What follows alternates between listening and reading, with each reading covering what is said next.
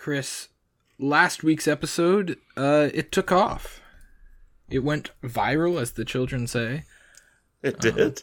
Yeah, it was a big hit. I have to attribute it all to Yara's excellent analysis, but it certainly got many more listens than our normal episodes do. Like maybe 10 or so more than normal. Wow. So. Okay. Well, shout out to the UK audience for starters. But yeah, I mean, Griffin, it was a great episode. It really was. I got the chance to listen to your interview with Yara. I thought that was excellent. When we last talked, I had not yet heard what Yara had to say. I learned more about the World Cup from that 40 minutes than anything else. So another big thank you to Yara, I think. Mm-hmm. And we did have our Twitter poll, which ended in a dead heat. Wow. A 50-50 tie. So I guess in true soccer fashion, our two teams have played to a draw. A scoreless draw, I would assume. Almost definitely. I gotta say, when I looked at the teams laid out side by side, I did think that I was gonna have trouble with your team, but I think my goaltending advantage really sealed it. And I am now talking and realizing I definitely voted in the poll, and you almost definitely did not vote in the poll. I assume you voted for yourself twice, as you often do. I have from the once. High Floor Low Ceiling account and your own personal account. Cannot vote in polls that the High Floor Low Ceiling account conducts. That is not you probably also get other family members and loved ones to vote for you as well. So mine is more organic. The people's champ, some might say. Sure. You're on the people's podium for sure. Maybe not the champ. Well, anything else you want to talk about before we start the episode? Deshaun Watson comes back this week, and he shouldn't. Playing professional sports is a privilege, not a right, and he does not deserve it. I went on a much longer rant, but way back in like the summer. So go find that episode if you want to hear full thoughts on Deshaun Watson, but shouldn't be in the NFL, and I would really love it if no one ever forgot what he did and never talked about him in a football context again. Let's start. And the theme song's playing now. Yeah. I'm going to edit that in, or you're editing this week, actually. This is all you.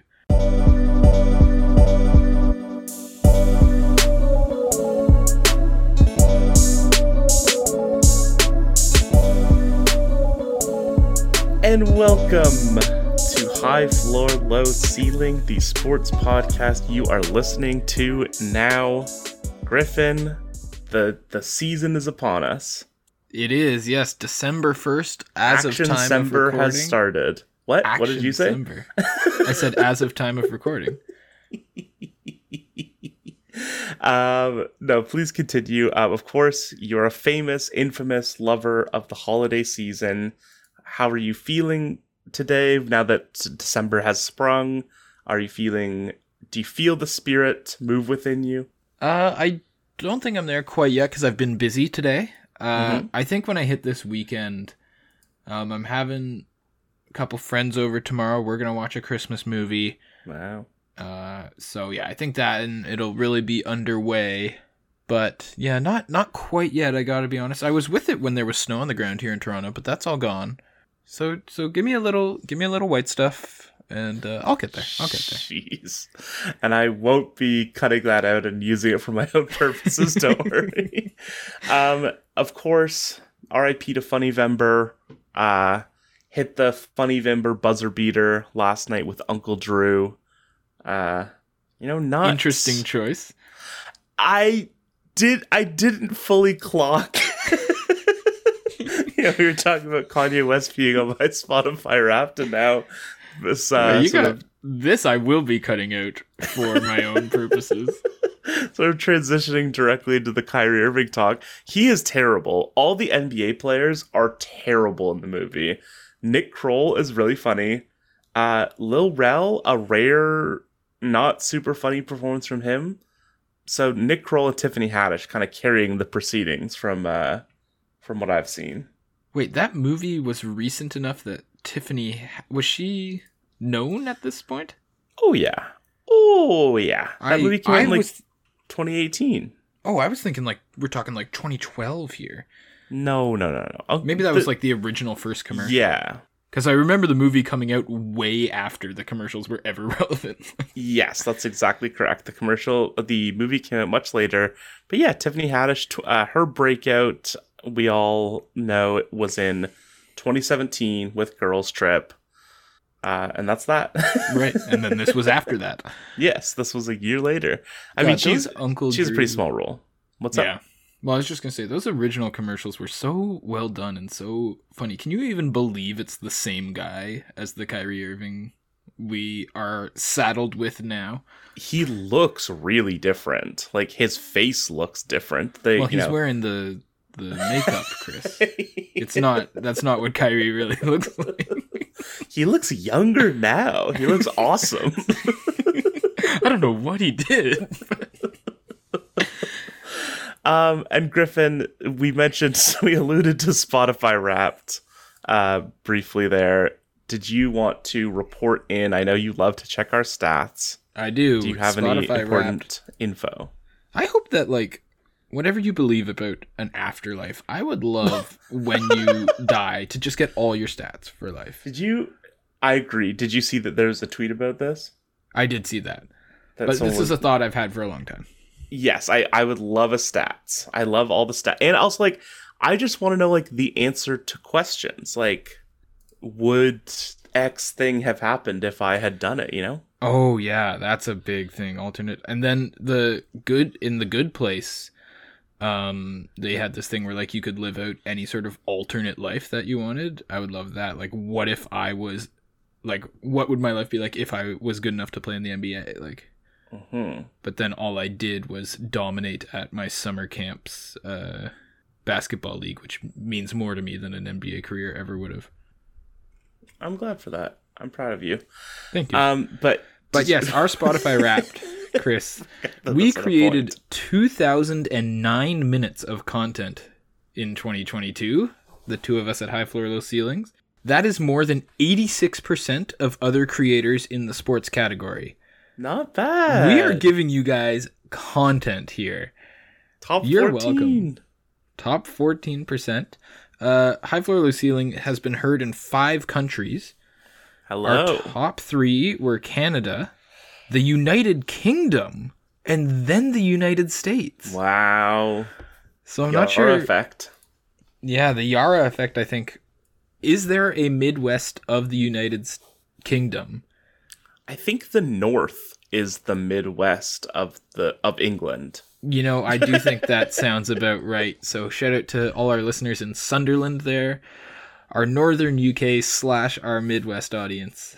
Chris, this one really warmed my heart. I want to get into the portion of Spotify Wrap that really mattered. We were a top 10 podcast for 16 people this year. We were a top 5 podcast for 15 people. So of those 16 people that had us in a top 10, we were in the top 5 for 15. And wow. For 4 people out there, we were the number 1 podcast this year. Okay. I know 2 of them. I've been sent 2 of them. I mean, I don't actually... And this is just of our Spotify listeners, should be right, clear, which of is course. about like yes, that's 66% of our listener base. That's the factor as well. I know I'm not sure if my mom listens on Spotify, but she's been listening on a weekly basis for a little while now. So shout out she's been the listener of the week before. Yes, she has. But shout out Follower to Sharon House and Jan, a value member of the HFLC community. But yeah, I'm not sure if even she would factor in. So the number might be, could be 1,000. It could be. That's true. But I do know 2 of those 4 fans that reached out to me to show me that we were number 1. My good friend Zach, my girlfriend Sarah. Thanks to both of them. Shout means out. a lot, I think, to be someone's number 1 podcast. Yeah, it's nice to be valued. And then many-time guest Clem McConnell. Probably has he appeared on episodes that did not end up getting recorded or didn't come out more frequently than he has appeared on episodes that did come out? I think there are at least 2 episodes where we attempted to record or planned to record and then abandoned it. Yeah, that might hinge on how you count the episode where he was in the cave. Right. So it might be an even 50-50 split. But he he came through and showed us that we were his number 5. But I do think he listens to podcasts more than some people who might have us at number 1. So that number 5 from Clem means a lot as well. Yeah, thank you to Clem. And Chris, this last one just warmed me. Our podcast was in the top 25% most shared globally. Wow. Of all the podcasts in the world, we are in the top quarter of being shared. You guys are out there. You're sending the links. You're telling your friends. And it really means a lot that you would put your reputation with your loved ones on the line like that and probably ruin it. Like they've probably not taken a recommendation from you since. I mean, don't send them this episode. I'll say that much. Send them last week's. Yeah, let's keep bumping those numbers. But thank you so much to everyone who has become such a beloved part of the HFLC family. Here's to an even better 2023. I think we're going to go viral in 2023. I can't wait. I would love to go viral. Maybe if every week I say, all right, this week I'm going to do an Instagram and a TikTok, and then I never do. So maybe if I did that, we'll go viral. Okay. I support you and I believe in you. Emotionally only. Sure, yeah, I'm not financially supporting you. I think you should. I think we have to have that discussion. We should have a revenue split. We should get a joint bank account. We are splitting the revenue. I suppose so. You have seen exactly as much revenue as I have. We should get a company credit card. Oh yeah, that'd be good for more company retreats, like when we went to the yeah. Raptors game. We got to do that. We got to run that back. Anyways, speaking of the Raptors, the Toronto Raptors are a team that plays in the NBA, National Basketball Association, for those not in the loop. Yeah. Because we do try and educate. I didn't know which team had qualified for the World Cup. Some people There's might a lot not of them. know. You can't be expected to know them all. I do honestly think that that's true. And they're expanding. The next tournament's going to have 48 teams. They're adding 16 teams. That's crazy. But yeah, like, it's if Italy isn't in the World Cup, that's not my fault. You know? Like, they just won the Euro Cup. How do you win the Euro Cup and not make the World Cup? Exactly. How is that not part of it? So how is it my fault for not know? I was being nice. I was assuming that they were good enough to make it to be a top 32 team in the world, that they were better than, Joe Blow. But I guess I was wrong. Name a country, Chris. Name a country. You recognized that my brain quickly pivoted from naming a specific country that I think sucks at soccer to Joe Blow. I knocked the mic. I pulled a Griffin. Oh my god, this is just off the rails. I'm just going to say, we just saw a few minutes ago, Belgium, the number 2 country in the world, eliminated in the groups. So maybe Italy should have gotten that spot.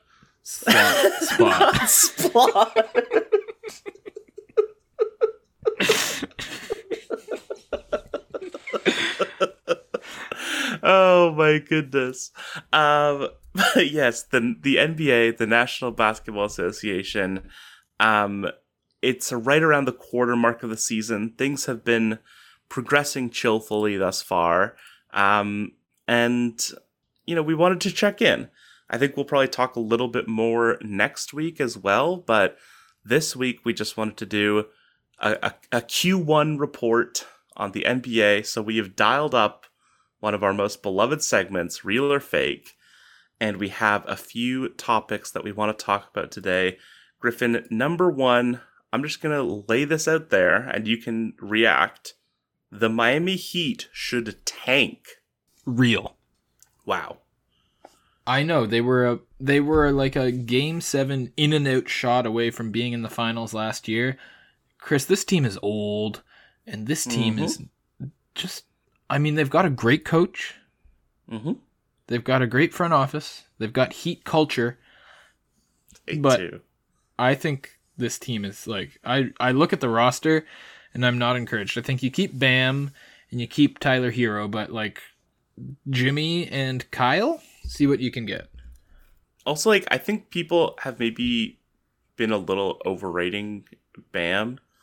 and how good he's been this season, because he hasn't been super great this season thus far, if you look at like his more advanced metrics.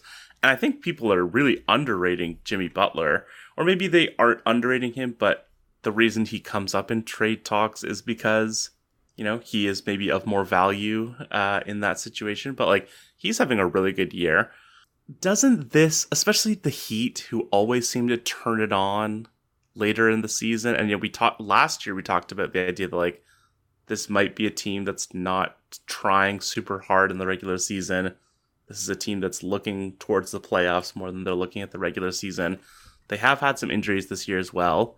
Doesn't this feel like a team where you talk about them tanking when they're around 500, 20 games into the season, and then by like 60 games into the season, they've had like a 10-game win streak in there somewhere, and they're like 40-30 or whatever?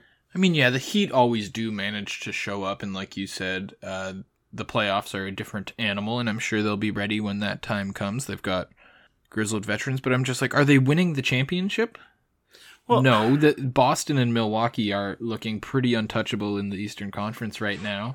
So like you're just running out the clock for a second round loss to one of those two teams, or maybe a first round loss, or maybe like a play-in loss. Like, but wouldn't you have said that about the Raptors like in the mid 2010s? Or people were saying that about the Raptors, but like, don't you think that there's some value in being a good playoff team? I mean, look at the Heat in 2020. You wouldn't have said that the Heat in 2020 were a finals team or a championship team. And obviously there were some, factors that might have skewed the numbers a little bit, but that's a team that, wasn't amazing and ended up being a finals team. Don't you think that, they can sort of find their way in? They could, for sure, and they've got Jimmy Butler, who at times could be a top 10 player in the league, but I haven't crunched the numbers. I don't know what trades are out there, and I don't think any lottery team has given up a first-round pick this year, but yeah, it's just like, I think they're closer to the end of the road than an actual contention window, despite the fact that they just proved that wrong last year. So, I mean, there's a high chance that I'm wrong. But I just think that if I'm looking at this roster, like, it just doesn't... I don't see the path. Yeah, I think Lowry is really the big sort of sticking point and how good he can still be. How many years does Lowry have left? Would you take quick deviation from real or fake? Oh, man, that is a brutal contract. He's still... Yeah. He is under contract next year for $29.6 million. Would you take 38-year-old pushing 39 Kyle Lowry next year, 2 years from now, on a vet minimum for the Raptors? On a vet minimum? Absolutely, I wouldn't heartbeat. You think he's going to get a real contract? I mean, he is still averaging saying like 15 at the points. End of this Heat I thought you were saying like some sort of thing. Right now, no, he's not getting bought out or anything, I don't think. Right. Although next year, maybe. Yeah, but I mean, yes, I absolutely would. I don't think Kyle's game is super reliant on athleticism. And I think, when you watch the Heat, he still contributes to winning, as he always has, no matter whether or not his shot is falling or not. He is one of the winningest players in the NBA of the 2010 onward. So I do think that, he would have to sort of accept that the Raptors need a backup point guard. I like it. Bring him home. The Martian. All right. Very good. Griffin, the next one here, a surprising team that has played well in the East, the Indiana Pacers, currently the 4 seed, are a top 8 team in the East. I'm going to go real again, Chris. Tyrese Halliburton is legit. And, they can trade Buddy Hield and Miles Turner all they want, because I think at this point it's icing on the cake. They have... I'm not saying they could still be a top 8 team if they did that, but I'm just saying for the franchise going forward, I think they have their cornerstone. They have their centerpiece. Yeah, and him and Mathurin is a really potent... Mathurin's still coming off the bench, which is crazy. He's averaging 19 points a game, which I feel like people kind of underrate like how insane it is for a rookie to be averaging like almost 20 points a game, because we just think about like the most amazing rookies, but he's averaging almost 20 points a game, coming off the bench, playing 28 minutes a game. Not like he certainly has more of a role than a lot of other rookies, but it's not like he is like the only good player on a bad team. Like, he's in a featured role, but he's not like the one and only guy. He's basically putting up pretty similar numbers. I think his 3-point shooting, yeah, he's over 40% from three right now. You can debate how sustainable that might be, but he's basically putting up like rookie Donovan Mitchell numbers. Right, which is, I mean, I think that's a pretty good path there. I would take that if I were a resident of Indianapolis, or even the larger state of Indiana overall. I would take him being Donovan Mitchell. Absolutely. But yeah, I mean, I think Tyrese Halliburton is the big one. I feel like I'm probably on record somewhere underrating Tyrese Halliburton a little bit, but he has been amazing to start the season. People are comparing him to Chris Paul, which might be maybe a smidge too far for me at this point, especially because that's like one of the greatest point guards of all time. And also because Chris Paul at his best was like the best defensive guard in the NBA. So that, I don't think Tyrese Halliburton's there yet. But I mean, like, the fact that he's drawing those comparisons and is basically averaging like 20 points, 10 assists, I feel like when you hit that benchmark, that's like a super duper impressive season regardless. But yeah, so do you think that is the play that, you know, that they should sort of be trading guys, or do you think that they should be trying to build around this core? Is it a core, or is it two different cores? Like, is the Halliburton Mathurin window, I think, quite different from the Hield Turner window? So go try and get young guys to match that Halliburton Mathurin window and move forward from there. And like, how fun would it be for the Indiana Pacers to be good again? I love it when the small market teams end up really good. And in the NBA, I mean, that doesn't always happen, but those years when the Pacers, like with Paul George and Roy Hibbert, were fighting the Heat, like those were fun years. Yeah, definitely.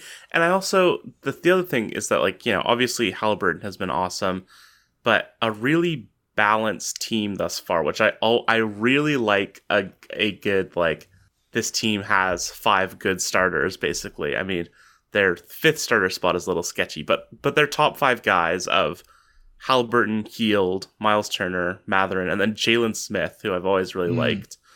Great goggles on him. And then, like, their bench is, like, kind of suspect. Like, Aaron Nesmith is one of their biggest contributors off the bench. So, like, they could definitely stand to get better in a lot of areas. And then, you know, they had a second rounder, Andrew Nembhard, a second rounder because he was the 31st overall pick, but Canada's own. Yep.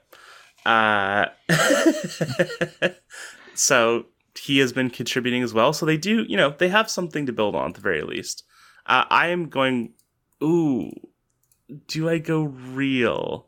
Because if you look at teams that are outside the 8, you've got Miami there. You've got Chicago there, who are 9-12.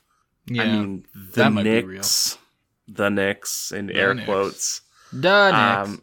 So, like, you know, those teams could be in there, but I think I do have to go fake just because they still are on the upward trajectory. It feels like you said, I think that saying it's 2 cores is a great way to put it. Like, they sort of have a foot in 2 generations of their team right now. And maybe, you know, if they decided to go a little more all in and try and pick up like another, not necessarily a young player to sort of bolster their roster, I think that would be fun for them. Like I said before with the Heat, I'm not always in the camp of people, you know, trying to be as young as possible or trying to make all timelines match up as perfectly as possible. Because, like, I mean, you look at the Raptors, they developed a whole generation of young talent while the older talent was still starting and like playing big minutes. And so I think you can do both. And so I think fake for now, but I would like to see them, either direction they go. I think that they have definitely a positive future. Do you want to move to the next item on our list, Chris? And I am going to lead this discussion. Okay. I've decided. Jason Tatum is currently averaging 32, 8, and 5. The Boston Celtics are 18-4 and looking like the best offense in NBA history. Chris, is Jason Tatum the NBA MVP? Real or fake? Here's the thing. Right now, he definitely is. Right now. I think right now, because the Celtics are 18-4. They're really, really good. They've had a really, really good start to the season. They are, I'd say, pretty definitively the best team in the league right now. They obviously have the best record in the league. So right now, I don't think you could say, because he's been, if not the best, he's been as good as any of the other MVP contenders, which I think like you'd say Tatum, Jokic, Doncic, Giannis. Those four are pretty much like that is the MVP conversation at the moment. And obviously it's still early going, but those guys have sort of dominated the discussion so far. I mean, Tatum just had a 49-point game. He was awesome, handing Miami another loss. And, he's been doing stuff like that all year. He's averaging 32 points a game. He does seem to have taken another step forward in terms of his progression. And so, yeah, and it's like I think 8 and 5 as well that he's averaging. Mm-hmm. Like, who did not see that coming? It's 4.5 assists. So, okay. 5 is sort of fudging. It's rounding up. So that's your error. I just want to make clear. Yes. I never know. I like to have the 0.5 a lot of the times because I think it feels a little more accurate, but it doesn't sound as clean when you're saying it on a podcast. But very true. Anyways, but yes, I mean, that has kind of always been there. He is a career 6.7 rebounds. I feel like his rebounding ability as a wing gets a little bit overlooked sometimes. Just like He has like just a great basketball player's body, Yeah, and he's playing great defense, too. He is not just a scorer by any means. He guards the other team's best player most nights, even though he's got Marcus Smart and Jaylen Brown flanking him. Like, he still wants that matchup. Those are all great points. Please continue to make more. Like, he's almost like... I'm just going to be inflammatory for no reason. He's almost like Carmelo Anthony, but good. I absolutely buy that. I think you are spot on with that. Jason Tatum is Carmelo Anthony if he cared about winning and was better at basketball. But at the same time, I feel like Luka Doncic is... I feel like it's his time in a weird way. And, technically speaking, the Mavericks are the 8th seed right now. They're 500. I mean, like, the seed doesn't matter a ton right now because there aren't a ton of games separating the teams. And so, because the West is so thick with potential contenders, because he could just as easily be a 2 seed or a 10 seed, honestly. Like, I think we're going to talk about the Mavericks a little more in a second here, but it feels like he has been sort of waiting for the season where he is crowned, because, like, I feel like people have seen and understood and known that he is like the next super duper star of the NBA for a little while now, and Nikola Jokic coming in and being incredible kind of like supplanted his ascendance a little bit, because he was sort of like became the guy, like in the same way that Giannis was the guy like 4 years ago. But yeah, I do feel like he is that guy to sort of like be the next plant his flag kind of best player in the world kind of from vibe. The LeBron era into maybe the Giannis era into Giannis, I think would be the main competitor with Luka there. Yeah, maybe we're eating well as NBA fans, I think is the absolutely. Just those 4 players alone, and we haven't even talked about like an Embiid. I mean, Steph Curry is still very much like an amazing player and will probably be in the MVP conversation himself. But it sort of feels like in that sort of nebulous shift from one best player to another, especially now that LeBron is no longer considered the, like, put a stamp on it every year. You don't need to think about it. He's the best player in the world. Yeah. Now that there is more of a conversation, I feel, I don't know what it is. It's partly his play style. He's super entertaining. He's super good. Obviously still has things he can improve in his game. He's, 23? Turning 24 this year, or this season. And he's leading the league in scoring and averaging 9 rebounds and 9 assists. Like, how can you not think about that guy as, like, the guy? And like you said, Chris, everyone has known for years that this was coming from him, except for the Phoenix Suns and Sacramento Kings. They had no idea. They're like, what? You guys all knew? Why didn't anybody tell us? I mean, the Kings especially. I mean, that is a Darko Milicic moment if I've ever seen one.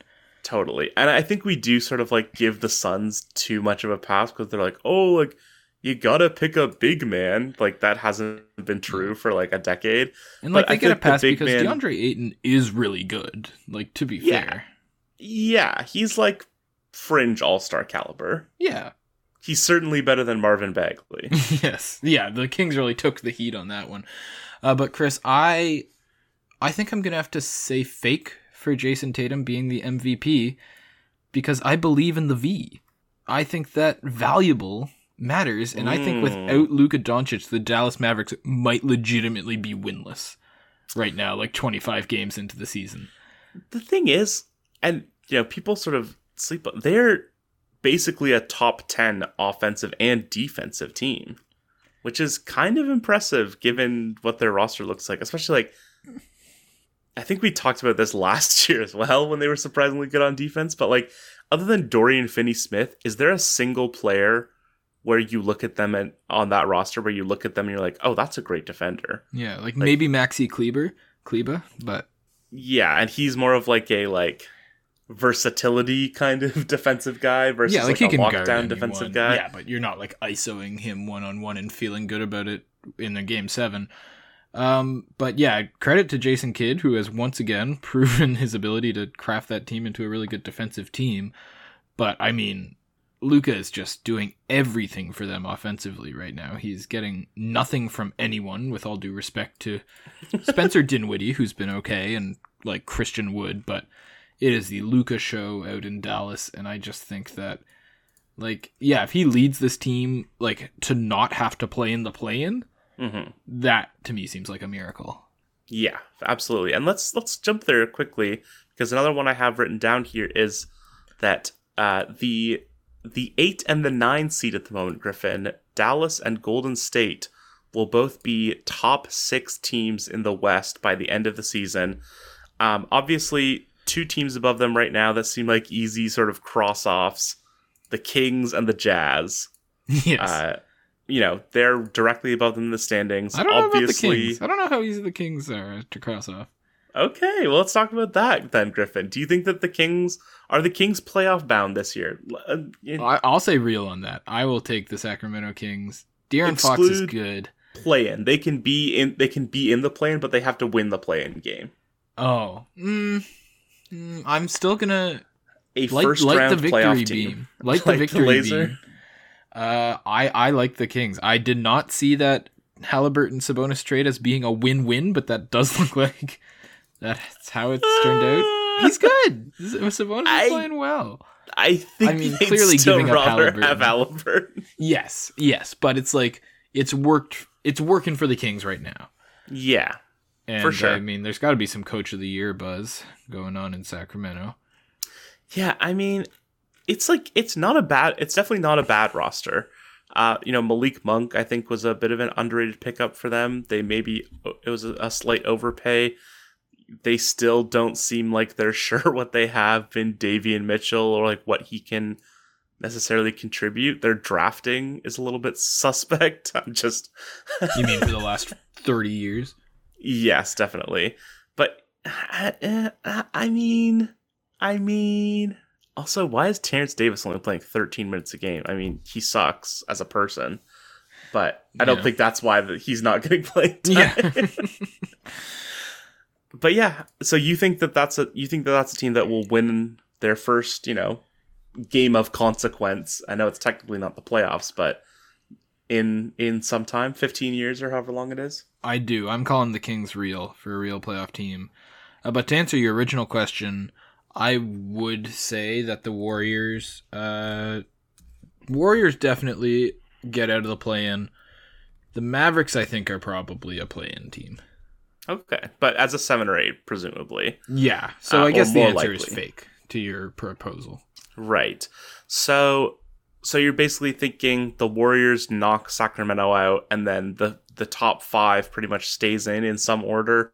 That's currently Phoenix, Denver, the Pelicans, and Memphis, and the Clippers.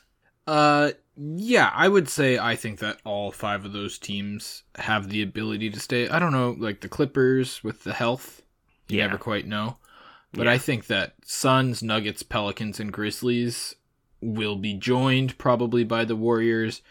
And whether the Clippers stay or the Kings stay, I think will be more interesting than anyone would have expected going into the season. And that's kind of interesting that sort of creates a new, we saw it last year with the Raptors and the Cavs and the Hawks, I think were in there as well. But that's sort of a new battle, is the battle to dodge the play-in to get the 6th seed. Yeah, people were talking about how wouldn't really be an 8th seed race as much anymore because the 9 and 10 are getting in as well, but it's sort of creating new battles within the battles as well, which I think is cool. I do like the plan. I was skeptical at first, but after a couple of years here, I think I'm on board with the plan. How would you feel if it was like if it was more like the NFL with like the top seeds getting a bye, and then the play-in, like 8 is the cutoff for the play-in versus like the thing that bugs me is just that like the 9 and the 10 seed are like getting into potentially being like, it's just too many teams. Yeah, so how would you do that? You would have 3 series, like 3 plays 8, 4 plays 7, 5 plays 6. Right, and that's the 3 first round. winners. But then you've got 5 teams in each conference. No, I think you're... Oh, this is making my head hurt trying to figure out. This is riveting content. Absolutely it is. At any rate, but we'll fix the play in another day's episode. Improving the play-in. Chris, I think we have time for one more real or fake here. I think you're right. And you should deliver it. I will deliver it. Okay. So we did just sort of talk about the Pelicans a bit. So Chris, real or fake? I don't really remember how we felt about this trade initially, but I was down with it for the Timberwolves. But now the Rudy Gobert trade was a huge mistake for the Minnesota Timberwolves. Sorry, I'll let you finish, but real. I mean, so I had an alternative written down here, which I think is a little more controversial because, like, how can you not say that it was a huge mistake? They're 500 right now, and they look awful when Towns and Gobert are on the field or on the floor together. They are worse. They are worse than they were last year. Their offense is much worse. Their defense isn't any better, which is also not shocking because, like, you're trying to play 2 centers together. Like, it's not, like, offensively, the skill set almost kind of makes sense, but defensively, it's like Karl Anthony Towns is not Evan Mobley. Like, you can't do that and just expect it to work. Do you think that's what they were looking at, Mobley and Jared Allen, and thought we can have that, but Evan Mobley is just, like, arguably, I think maybe on a better trajectory than Karl Anthony Towns? I think what they were thinking, they should have just gotten Mitchell probably if they could have. Yeah, that seems like it would have made way more sense for their team. Considering that Donovan Mitchell, I mean, I don't remember the exact package, but did Donovan Mitchell basically go for less than Rudy Gobert went for? Almost certainly. They paid when you break King's it down. ransom for Rudy Gobert. Yeah, it was like, and I guess if they were concerned that like Anthony Edwards would be sort of stymied by having Donovan Mitchell there, but he's sort of like plateaued a little bit. He has not really taken another step this year. Yeah, and I also wouldn't want to be denied this Cleveland Cavaliers team that I like really love. Yeah, I mean, for sure. But I think what they were thinking was Towns is like one of the best offensive players you can have, which I do think is true. True. Like, yes. I think he's Real. awesome. And, can play the power forward role on offense, can play an outside-in, high post operator kind of game that isn't necessarily dependent on him being, like, in the paint in the same way that Gobert is. Right. And then defensively, it's Rudy Gobert. He is, like, a defense unto himself. They were, a 50-win team and had a top 10 defense last year despite not having a ton of defensive personnel because he's Rudy Gobert. And so if we have a guy who is an offense unto himself on offense and a guy who is a defense unto himself on defense, it shouldn't matter who, like, plays alongside or who plays together, but they're both centers. They just are. And so there's only ever working. been one. Like, in all of the different lineup permutations that the NBA has gone through, there's only ever been one center. Yeah, certainly, like, if not in, you talk about, like, Tim Duncan and David Robinson or whatever, but, like, in terms of role, there's almost never. It's an interesting conversation, for sure. But yeah, so my reframe of this, Griffin, because I think, we've already seen more or less that the Minnesota Timberwolves are better without Rudy Gobert, as they were last year. Right. So here's a flip, because he has just gone down with injury. Are the Timberwolves, as constructed currently, better without Karl Anthony Towns? And that's not saying, like, with Gobert instead of Towns, but that is kind of the situation we're in right now. So would you rather have Gobert and Towns playing together, or would you rather have just Gobert? Even if it means sacrificing Towns in order to make the roster more cohesive and maybe get the ball in Edwards' hands a little more. As much as it has looked ugly at times, you can't possibly get better by getting rid of a player like Karl Anthony Towns. I mean, like, attitude questions and stuff like that aside, can you? Could you? I don't know. But, like, it almost certainly makes their defense better. Yeah, and then, like, you just have could Russell. Definitely make their offense better. Just Can I in get rid of terms of, D'Angelo like, Russell? Can that be my... I mean, as a lifelong D'Angelo Russell hater, not hater, but not a fan of, skeptic. That's a great way to put it. Thank you. Not super into the D'Angelo Russell thing. Imagine if they just had, like, a Mike Conley type of point guard, like, just like or a Kyle Lowry type of point guard. Like, doesn't need to score a bunch, plays great defense, sort of keeps things moving, and just, like, finds the, I think that's, Kyle Lowry is one of his greatest, I'm saying, a lot. Yeah. One of his great talents is sort of understanding when a guy needs the ball and sort of distributing it as needed. And I think that is maybe what the Timberwolves are lacking a little. Have you seen much of the seemingly ongoing feud between Anthony Edwards and Rudy Gobert? How they No, I have not. Anthony Edwards doesn't seem to enjoy playing with Rudy Gobert, is basically the long and the short of it. Who could have foreseen a talented offensive wing not enjoying playing with Rudy Gobert? If only there was some sort of historical example. Mm-hmm. Get it? Do you get it? I do get it. I was talking about Donovan Mitchell. Right. So, where do you land on that, on the Towns issue? I'm gonna have to say fake, just because I get the concept of addition by subtraction, but that's a lot of subtraction. I do get where you're coming from, though, and it's closer than I think I ever thought it would have been. Right. Yeah, maybe that's the sort of the way to think about it, is like it shouldn't be a conversation, and that's kind of scary for them. Speaking of things that shouldn't be a conversation, high floor, low ceiling. Absolutely, that should be a tagline.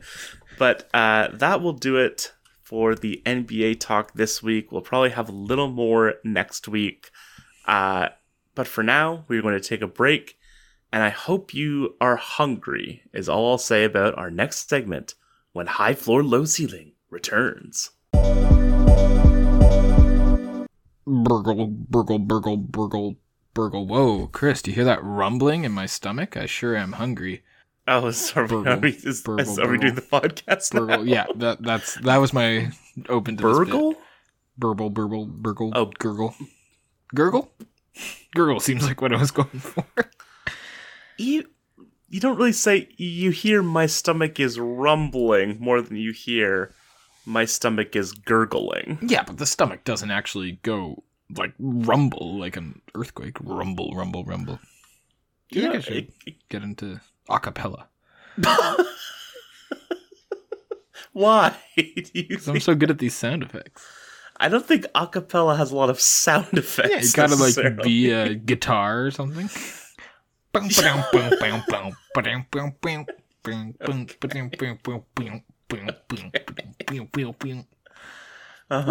our bit? Or not our bit, what's our segment, Chris? We had too many bits, that's the problem. Yeah, our bit, but of course, Griffin, your stomach is gurgling famously. Which is perfect for this segment that I'm calling the World Plate. Because we already have a World Cup, but our table setting is not complete without a World Plate, Griffin. The World Cup top 16 has almost been completely set here. There are probably a couple of ones that are being finalized as we're recording, but we just have a few that are already confirmed at the time of recording. And we are going to engage in a bit of a, continuing on our theme from last week about having our countries do battle against each other, not on the soccer pitch. We're going to do a little cuisine battle between some of these World Cup knockout teams. Now, you are a food lover, correct? I do. I like it all. Give it to me, no matter what it is. Absolutely. I will take food. And I mean, I don't like every single food. Sure. What food do you not like? I'm not a cheese guy. What? I like cheese when it's not like the star of a dish. Like I'll have pizza, I'll have nachos or whatever. But you don't consider cheese the star of pizza? That's interesting. No, I wouldn't have cheese pizza. What? I mean, like if I was starving in a desert, I would eat it, but it would never be my first choice. Like if I'm at a pizza place, I'm never choosing cheese pizza. Sure. But that's different from saying you said you wouldn't eat cheese pizza no. Cheese unless pizza you are starving egregious. in a desert. Like mac and cheese is the one. I do not eat mac and cheese. Whoa. That's crazy. It's just I don't like it's the texture, I think. It's too like it's like gooey and overpowering. Okay, well that's fascinating stuff. And hopefully that maybe that will play a role here in this conversation. Griffin, the first matchup we have are two hotbeds of cuisine. Yeah, we should point out these are based on the round of 16 matches that have already been decided at time of recording. Did we say that? Yeah, I said that. You might have been thinking about how much you hate cheese. I do. I do hate cheese. Some cheeses I like, but it's like other cheeses I don't. Like I like a sharp cheese. That's nice. Okay. I don't like the soft stuff. Okay. You don't like those soy eggs either. That's a reference to something we talked about not on air. Griffin, the first matchup I have for you, two sort of, I guess, this is an interesting conversation to have, but the matchup is between the Netherlands and the United States of America. Now, here's an interesting question, because I think there is such a thing as American cuisine, but what does that entail? To me, I think that the most distinct cuisine that America has sort of mastered and made their own is the art of barbecue. Oh, interesting. Like I don't Southern... Certainly made their own. Barbecue. I don't know about mastered. Well, agree to disagree. Okay. But please, But like ribs and like Kansas barbecue, or like there's so many different cool kinds and stuff. There are a lot of barbecuing shows on my Netflix list that I have not yet watched, but want to. So that's kind of the era you're thinking is like, because I think of like steak or just like a classic, kind of steak as a very American. Well, I mean, the go-to is like hamburger and fries, donuts, like that's what people would sneer at when they say American cuisine. But I feel like barbecue can represent the United States in this competition. Yeah, absolutely. So, and or then maybe like American barbecue, at least. I know there are other countries Yeah. out there that do barbecue.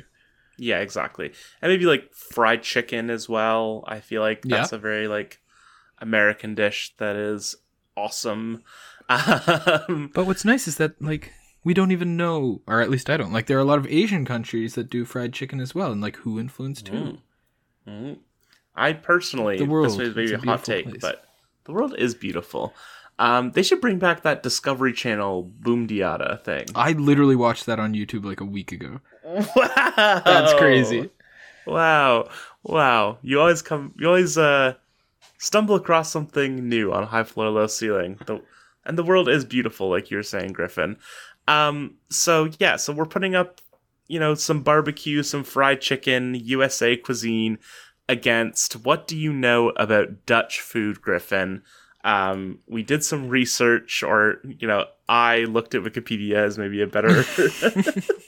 I have heard stories of one Dutch dish, which is just, like, raw ground beef with spices. Not sure about the validity there. My steak sister tartare operation. Yeah, my sister went to the Netherlands and she got like this like cone of fried potatoes with like a like aioli over it that she swore up and down was like one of the most delicious things she's ever had. But that is about it when it comes to my knowledge of Dutch cuisine. Well, my understanding is that Dutch cuisine has been described as rustic.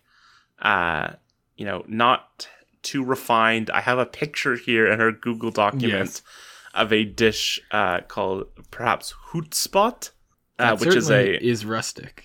Which is boiled and mashed potatoes, carrots, and onions. And then there's some meat on the plate as well. It certainly looks quite rustic. Simple and straightforward. Wikipedia describes it as containing many dairy products. And, much like a typical North American or United States and Canada kind of thing, traditionally dinner consists of potatoes, a portion of meat, and seasonal vegetables. So some similarities. Staple around the world. Yeah. God, the potato. What a success story, eh? Oh, I mean, on it, like, the potato kind of, both because it's not that healthy and for other reasons, but it kind of like transcends vegetable-dom, kind of, Yeah, no, I think it is like scientifically not a vegetable. Isn't it like a starch? Sure. I don't really know too much about that, I must say. Wow. But I take your word for it. Anyway, Chris, as much as I do think I would like this hoetspot, I'm going to have to give this one to our neighbors to the south, the US of A. I think that, like, I don't know, barbecue ribs, a brisket, like, there's not much out there better. So, with a nice smoky rub. So. Jeez. So you make it sound so enticing. Am I not? No, you're not wrong. I think, yes, I think I will have to agree with you that the USA cuisine wins out here. I mean, like, people sort of joke about Americans and, having bad food, sort of not having much culture to speak of exactly, with the exception of, like, mass media. But, I think that sort of American stuff is maybe a little underrated on the I think so on the too, global stage because of American, Americanness. Yes, with all much love to our third most listened to country this year. Oh yes, I mean, States. Shout out to the Midwest, certainly. Yeah, that Midwest BBQ, we love you, Kansas. Let's move on. This is a terrible segment. No, we're moving on to our next matchup here. So congratulations to USA moving through to the World Cup quarterfinals, or the World Plate quarterfinals. Thank you. We've got a big battle of the A's here, Chris. Argentina versus Australia. I like almost everything about Australia. I've got a couple personal connections. I love green and gold as I don't love colonialism. Should get that out of the way. Or crime. Yes, I don't love prison.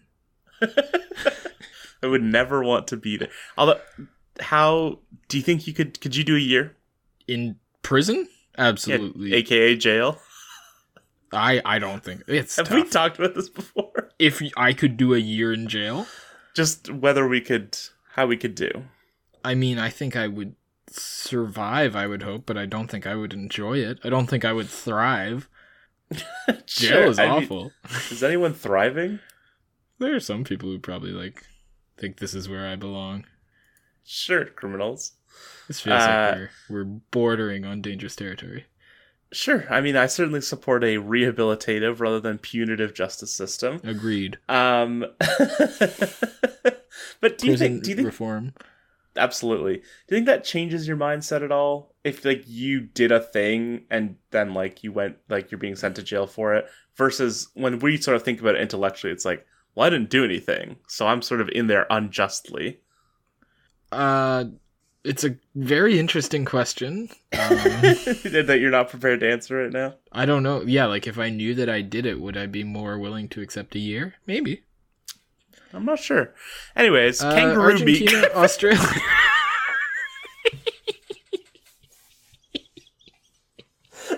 Kangaroo meat is too gamey.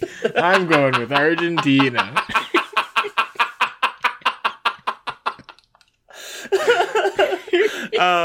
It should be pointed out, of course, kangaroo is kind of the national symbol of Australia.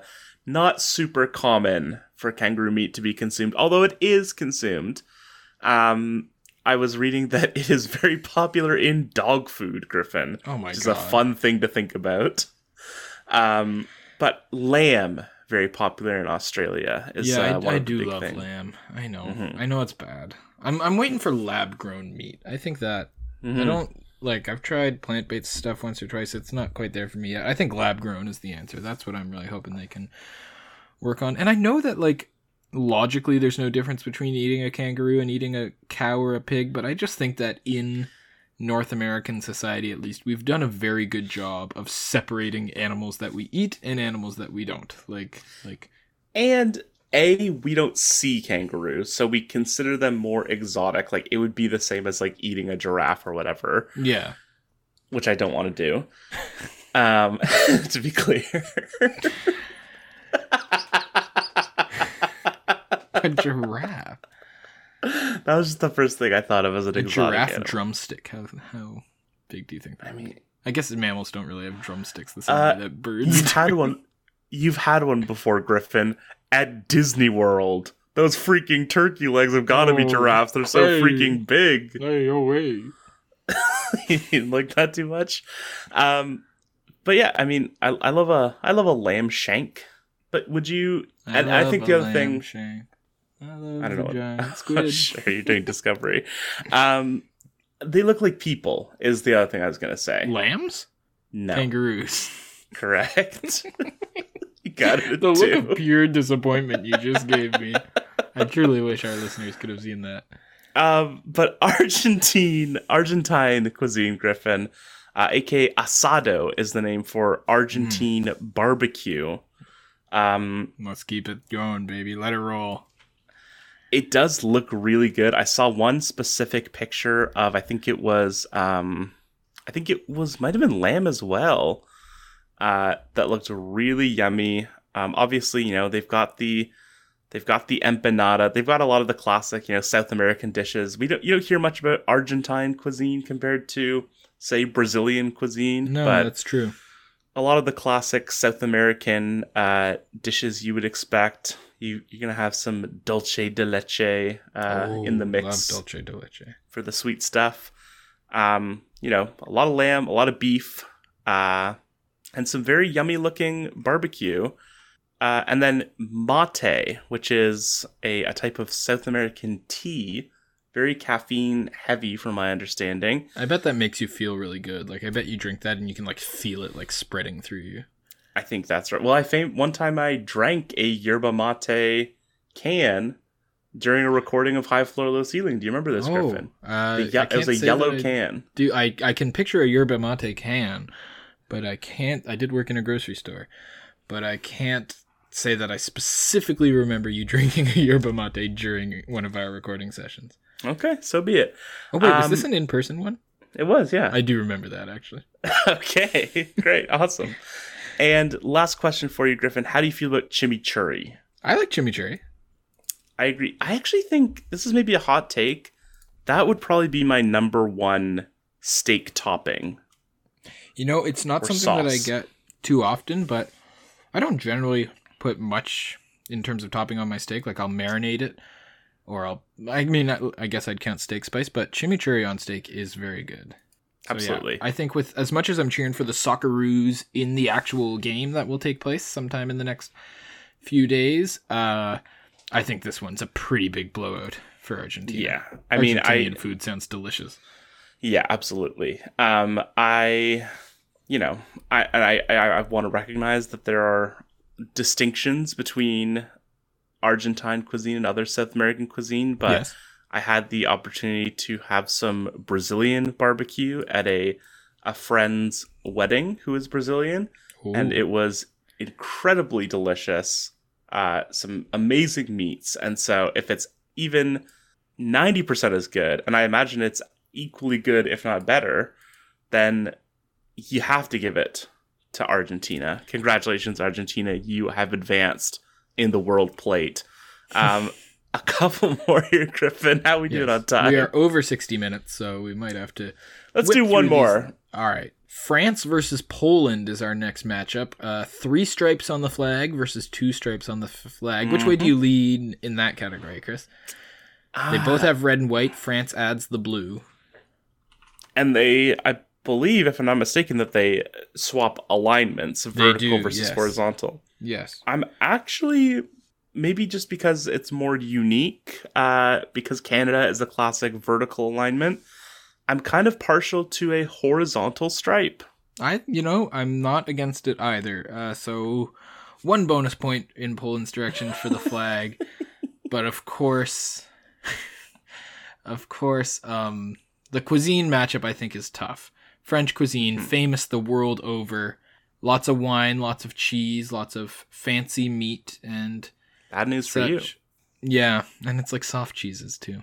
No thanks. The worst. The Champagne region giving us some champagne. The Roquefort region giving us some Roquefort cheese.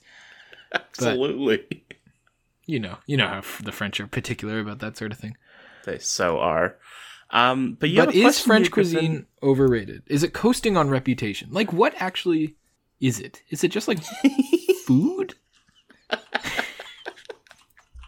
That's a great question, Griffin. Is French cuisine just food? Which I guess the real question is our North American cuisine more heavily influenced by French cuisine than anything else? I think that's correct. I think especially like sort of fine dining, I think is probably underratedly influenced. You know, we talk about like the mother sauces. I know that's a big part of cuisine. I believe that is a French invention. Are you familiar with this? I've heard the phrase.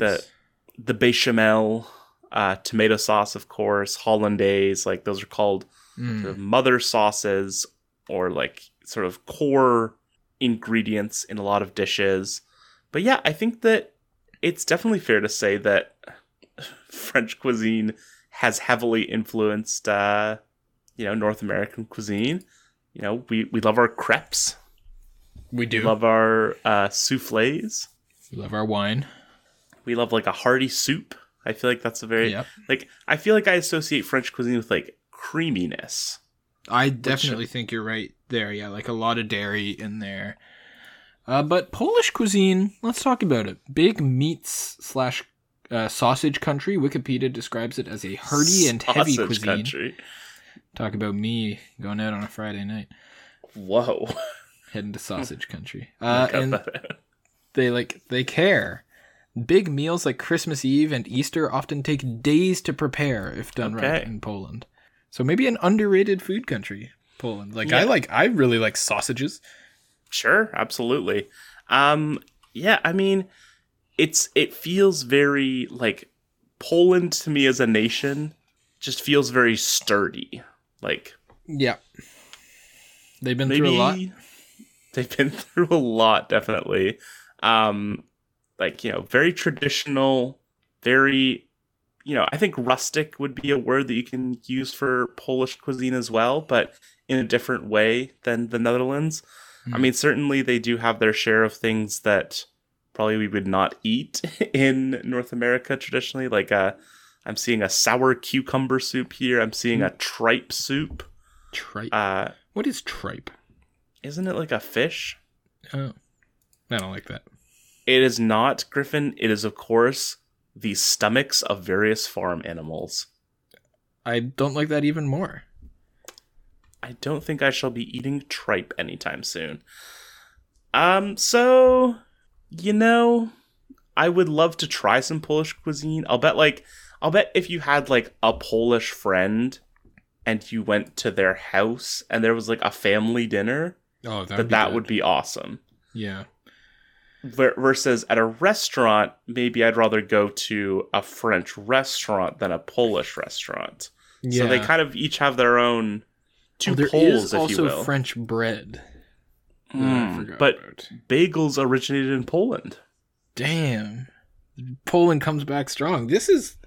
I thought of this as a David and Goliath, but Poland's holding their own. I think in the end, just for worldwide influence and gourmet aspects, I mean, that's literally a French word. It's probably just too much for Poland to overcome. And cuisine, that's true. Probably plate as well, let's be honest.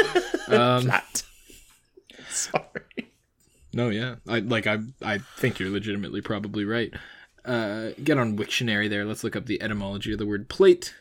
But maybe after the record. Maybe. But in the end, so France advances, and then quickly, our last one, England versus Senegal. I think we all know England is not winning a cuisine competition. Senegal takes the W. No debate. Wow. What an ep. Wow. Yeah, what an ep indeed. What a great Brand Nicholson segment. Absolutely. I'm sure we'll bring this one back sometime soon. But thank you all for listening to that World Plate competition and to this episode of High Floor, Low Ceiling. Do not forget to follow us at HFLC Podcast on Twitter and Instagram and TikTok. Rate us and review us. Give it all to us. 5 stars. Wherever you listen to your podcast. Hopefully it's on Spotify and we pop up on your Spotify Wrapped. If so, thank you very much. And if you don't listen to us on Spotify, thank you for listening as well. Absolutely. Yes, we also like you. You want to cover all our bases. Very political of you. Listen to Got the Runs. Listen to the OUA basketball show. You can follow me at CHousengin on Twitter. You can follow Griffin at GriffinPorter97. And until next time, please keep your floors high and your ceilings low.